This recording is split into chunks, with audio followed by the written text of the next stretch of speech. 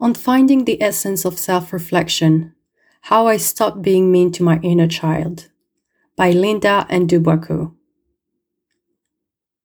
It's so easy to live for other people that we sometimes forget to live for ourselves. This was me until a few months ago, living according to the goals and standards set by my family and society at large. I kicked off my birthday months productively, with a list of things I wanted to review, learn, and unlearn. Naturally, the first place I looked into was my blog, since this is where I openly journal. As I read through it, I came across an old cringe-worthy entry, not because of the grammatical errors, but because of how mean I was to myself. The post, titled An Open Letter to My Younger Self, read like a severe warning to forget who I was, to live according to society's rules and beliefs, and to simply be whoever my family wanted me to be. Younger me only wanted to please others and made a conscious decision to stop paying attention to herself. Anyone who can relate to this will realize that at that point, life becomes an endless cycle of seeking external approval and validation. The chase never ends. There's never a pause or a time to self-reflect, accommodate, or to make space for growth and change. Growing up, I hoped to be a pageant queen because everyone mistook my eating disorder for the right start into modeling. Society told me that if I was skinny, then I was fit to strut the runway or win a pageant crown. I strived to become skinnier until I became unhealthy and was hospitalized. Over time, I fixed my eating pattern and, coupled with my genes, put on a lot of weight. That extra weight shattered my dreams of being a model. So, in the letter, a line read, "Kill all your hopes of ever being a pageant queen because you weigh a ridiculous amount and have no future as a model." I would have held a lifelong grudge if someone other than myself had said those words to me. Fast forward to today, and I'm embarrassed that I let that letter sit on the blog for 4 years. I was promoting society's unattainable beauty standards and enabling its toxic culture. Flawless skin, long legs, tiny waist, defined jawline, and an hourglass shape. Thinking of the teenage girls who have come across that post fills me with dread.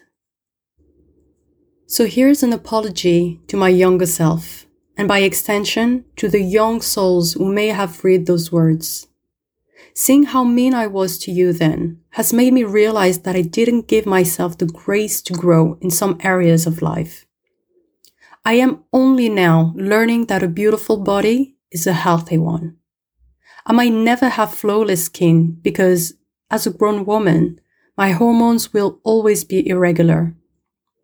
Among other things, self-reflection is teaching me how to regulate the balance between what others want and what I want for myself, and what I want for you. My promise to you is this one. I will always prioritize my emotional and mental health. Since writing these words and reading them back, I have been able to reflect, and I am now learning that being realistic and putting my happiness first is the only way to be kinder to myself. Women like me spend the earliest parts of their lives saying yes to their family standards or the life's goals parents have set for them since birth. The list of do's and don'ts is endless. In the letter, I wrote about studying a different course than the one my parents wanted for me, and how I was bound to fail as a result. What I now know is that self-reflection means looking at yourself inwardly and honestly. It is standing in front of the mirror to have a genuine conversation and figuring out how you behave and why. It is about looking at your flaws, strengths, and what needs to change for your own personal development. It's standing up for myself and saying, I might not be studying what my family considers a professional course, but I'm doing great at what I love and I am happy. Through self-reflection, I now know I can excel in my chosen career path, even though my family disagrees. I enjoy writing and creating content, which gets most of my bills paid. I get to decide whether it is professional enough. Real unlearning starts when you yearn for internal validation, more than the approval of others. With every new day, I ask myself more questions, shifting my focus from what people want for me to what I want for myself. I may not have all the answers, but I am more open-minded, ensuring my life is not an endless cycle of seeking an external validation that may never come or be enough. As much as I desire the love and acceptance of my family, and as much as I wish to fit society, putting myself first is also the only way to forgive my younger self for her past mistakes. I am responsible for my human journey, and these mistakes are a part of it. It's not too late to choose kindness. It's certainly never too late to take a step back and evaluate the past to break an endless toxic cycle for a happier future. It's a process, so I'm letting go of the mental pressure from these standards because now I know I have time.